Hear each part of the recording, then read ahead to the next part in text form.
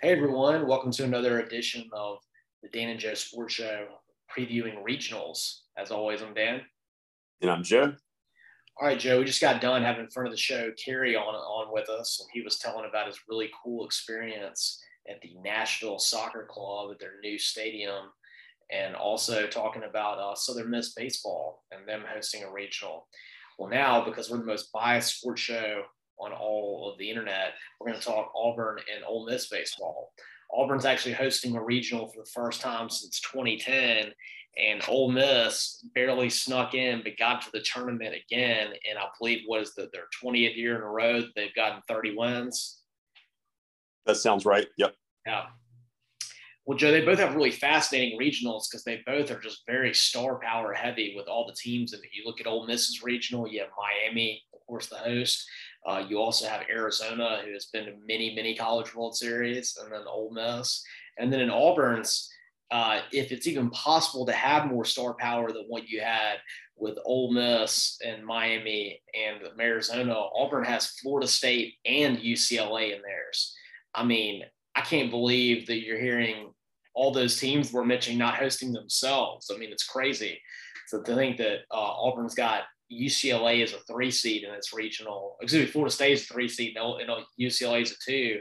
And then in the Miami regional, you got Ole Miss as the 3, and then Arizona as a 2 seed. So just a lot of these are going to be really fascinating regionals, which I got to say that they're probably some of the ones that are most up in the air out of any of the ones we have. Yeah, you feel like in both of those regionals, 3 different teams could win the regional. Like it wouldn't surprise you if Arizona, Ole Miss, or Miami won. Wouldn't surprise you if UCLA, Auburn, or Florida State won. Yeah, Joe, and I've come to accept that as an Auburn fan in baseball that we're always going to be stuck in Florida State's regional. Either we're in Florida State's regional or at Tallahassee, or they come and play in Auburn. I feel like it's always that way. I mean, I think we always have to go through Florida State to make it. And I mean, I remember when Butch Harmon, Auburn's baseball coach, has really done a great job. He took them to the College World Series a couple of years ago, and they consistently made the postseason. The first year he was there, they had to go to Tallahassee and play Florida State. I think it was the last season of their legendary coach, and now the son is the coach.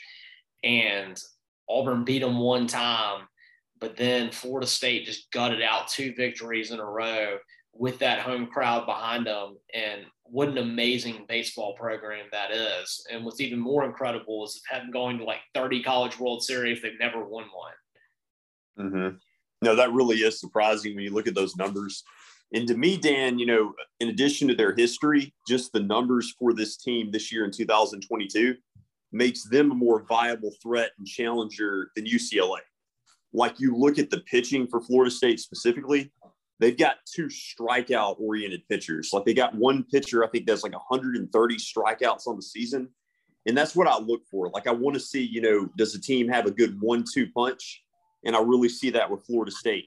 With UCLA, I don't see as much pitching, and I kind of see a pedestrian offense. Yeah, I mean, UCLA, usually when they've got great teams, it's been the pitching in the past. You think about the one that beat Mississippi State for the national championship about 5 years ago. That was an amazing pitching and small ball team. And that's, the way they're built, but they just haven't really been able to have that philosophy work out for them this year as they had in the past. Mm-hmm. Yep. And so even though they're the 2 seed, I feel like Florida State's the biggest challenge for Auburn. But Auburn, has had a great season. They've got a great offensive team as well. Well, and Joe, they're all led by Sonny DiChiara, who is the SEC Player of the Year.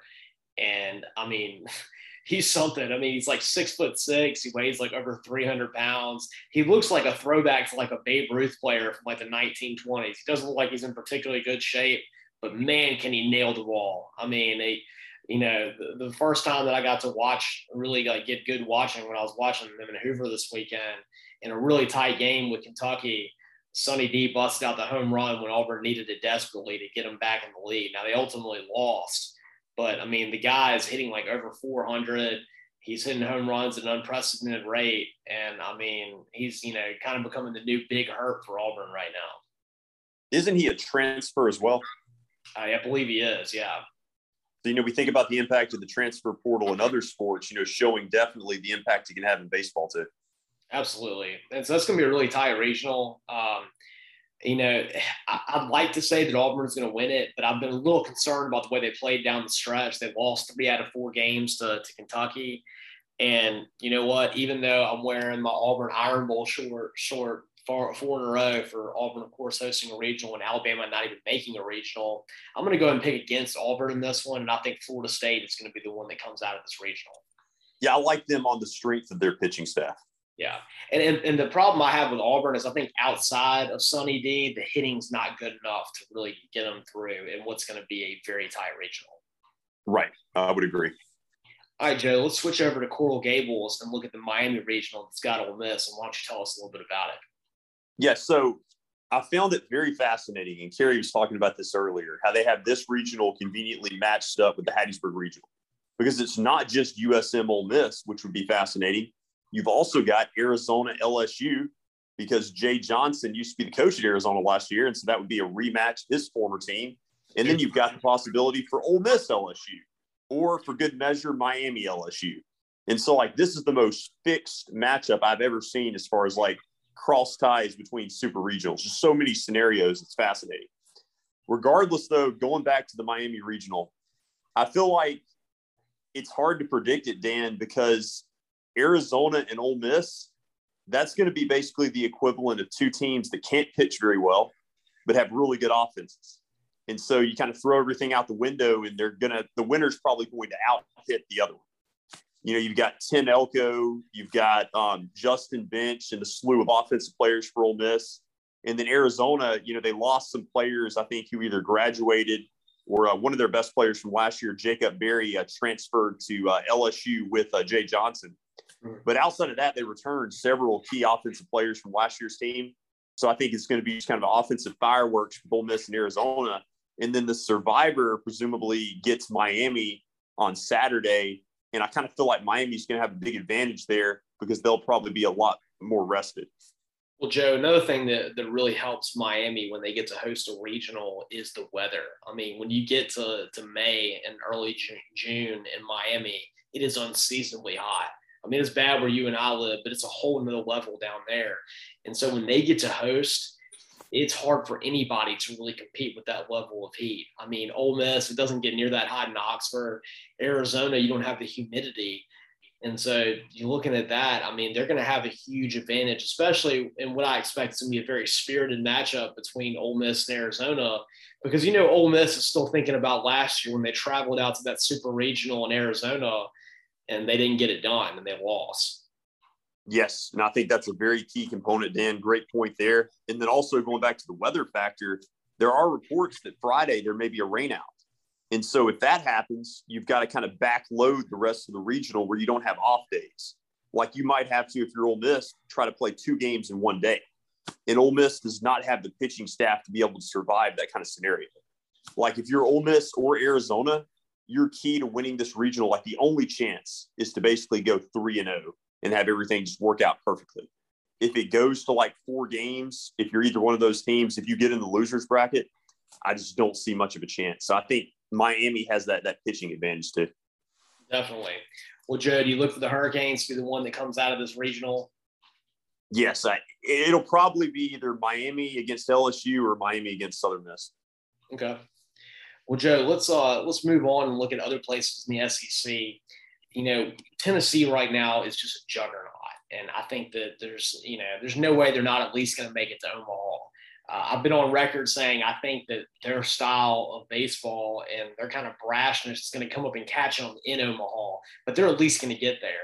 Outside of Tennessee, which SEC team do you think has the best chance to make Omaha?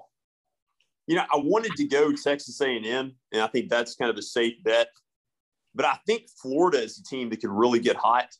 You look at, Fabian, you look at some of the other players they have on that offense. I mean, they have 2 20-plus home run hitters. Like, that's as good as it gets in the country to have 2 guys like that on one team, and underrated pitching staff and a coaching staff that's been there and won national championships. And so, yeah, I think Florida could definitely get hot. Well, and Joe, something else I think that really is going to motivate Florida is they have one of the best coaches there is in Coach O'Sullivan. And last year, Florida is a team that was a top 8 overall seed, hosting a regional, looked to be one of the favorites to win it all, lost to South Alabama, and they lost to, I think it was South Florida, and they got booted out of their own regional in straight games. And that was a team that had a lot more expectations than this one. And a coach like O'Sullivan that's seen so much, I think is going to really be able to motivate his guys to play well after what was an extremely disappointing end to last season. Yes. And they're getting hot at the right time, with the run they made at Hoover as well. Yeah, so Florida was the exact one that I was thinking too. I think that Florida and Tennessee are going to be your SEC teams that make it to Omaha. Yeah, I think most likely. All right, Joe, something else that I know you wanted to mention too. We talked about, some of these seedings that you had. Auburn was a team that really kind of struggled at the end of the season, and a lot of people were questioning why they even got hosting seed. And I think that the committee, while they gave it to Auburn based on the strength of the schedule, beating LSU in a series, beating Texas A&M in the series, they punched them a little bit by putting Florida State and UCLA in that regional. I know that we have East Carolina sitting there as the last national seed at number 8. You kind of feel like the committee did a one-over on them too, right? Well, here's my thoughts about East Carolina. They're a team that I followed pretty closely for 2 reasons. Number one, Cliff Godwin, their head coach, is a former Ole Miss assistant. He was the key assistant the year that Ole Miss made it to the World Series in 2014. And then second, their pitching coach is from right outside of Hattiesburg, Mississippi, Austin Knight. And I've met him before and followed his career, and he also played at Ole Miss. And so I keep up with this team a lot. And they've had a lot of close calls over the last few years where they've been really close to making it to the College World Series, but they just can't get over the hump. And they've lost in the Super Regional, I feel like 3 or 4 years in a row. They lost to Vanderbilt last year in the Super Regional at Nashville. But when I saw, Dan, the seeding come out this year, and I'm like, okay, they got a national seed, I was like, maybe there's some hope for them. But you look at the draw that they got, and it's just ridiculous. Like, yeah, you're a top 8 seed, but it's like the committee is just telling them, kind of like they've done to Wichita State before. Mm-hmm. We're going to let you be a national seed, but here's what you're going to get. You're going to be a national seed and have to host the likes of Virginia and Coastal Carolina in your regional. Two national champions in the last 10 years. Yes. So that is a tough sledding if you're East Carolina. I kind of felt sorry for them because I kind of thought when the national seeds came out that this would be their year. Well, Joe, who they paired up at, they're number 8. Who's the number 9 overall seed that they would have to host should they win this? Yeah, that's tough too. That would be Texas going to East Carolina. And I'm sure for those of you that live in Mississippi, last year, that Texas-Mississippi State Super Regional was epic. That was some of the best college baseball. And that was what I really think propelled Mississippi State to that national championship, was the confidence they got from beating what was a stellar Texas club. Yes. That would be a tough opponent. I mean, Texas is a team, could definitely make a run. We know about their storied tradition. But I just found it interesting, that you look at Texas potentially having to go on the road to East Carolina, and then you already have LSU playing at Hattiesburg. It's kind of cool how the committee has, these non-traditional teams hosting these powerhouses. Absolutely. I love them having LSU in the USM regional. I'm sure a lot of people in Hattiesburg are upset about LSU being there because obviously there's a lot of LSU fans who live in Hattiesburg. There's a lot of them that live in coastal Mississippi. And that's why I was saying that with Kerry earlier when we were talking about the fact that a lot of times when you get LSU in these kind of games, they might have more fans than you do because of the way they travel. And that's why I think it's going to be great television to see how much all the local fans of Southern Miss are going to want to come out when they play LSU to avoid something like that. Because this is going to be, it's not a home regional for LSU, but it's something that could become that way. Mm-hmm. Yeah, as soon as we saw that Hattiesburg had a regional, I thought for sure they were going to send LSU there, a good chance. And I think it has a chance, Dan, to be electrifying to your point. I know that USM hosted a regional 5 years ago with Mississippi State, but I think this is going to be even a wilder atmosphere. I think that's a better atmosphere because I think that there's more LSU fans in Hattiesburg, and it's more of kind of like they identify more with coastal Mississippi than anything else. And I think that's a better rivalry for this one. Mm-hmm. And you also have some people that kind of casually root for both State and USM. I think there's going to be more vitriol here. Oh, definitely. Yeah. That's something that LSU causes. You know, speaking of rivalries, I talk about how they're always putting Florida State and Auburn's regional. I thought that Alabama, even though I was making a joke about them not making the tournament, I thought they deserved to this year. They played really good in Hoover. They had a good close to the year. I mean, they swept Ole Miss earlier in the year. And I thought that would have been great for them to put Alabama and Auburn's regional as like a 3 seed instead of keeping them out of the tournament. Well, that was actually one of the teams before I saw that LSU was not hosting. I kind of thought if USM got a bid that Alabama could be a candidate to go to Hattiesburg as well.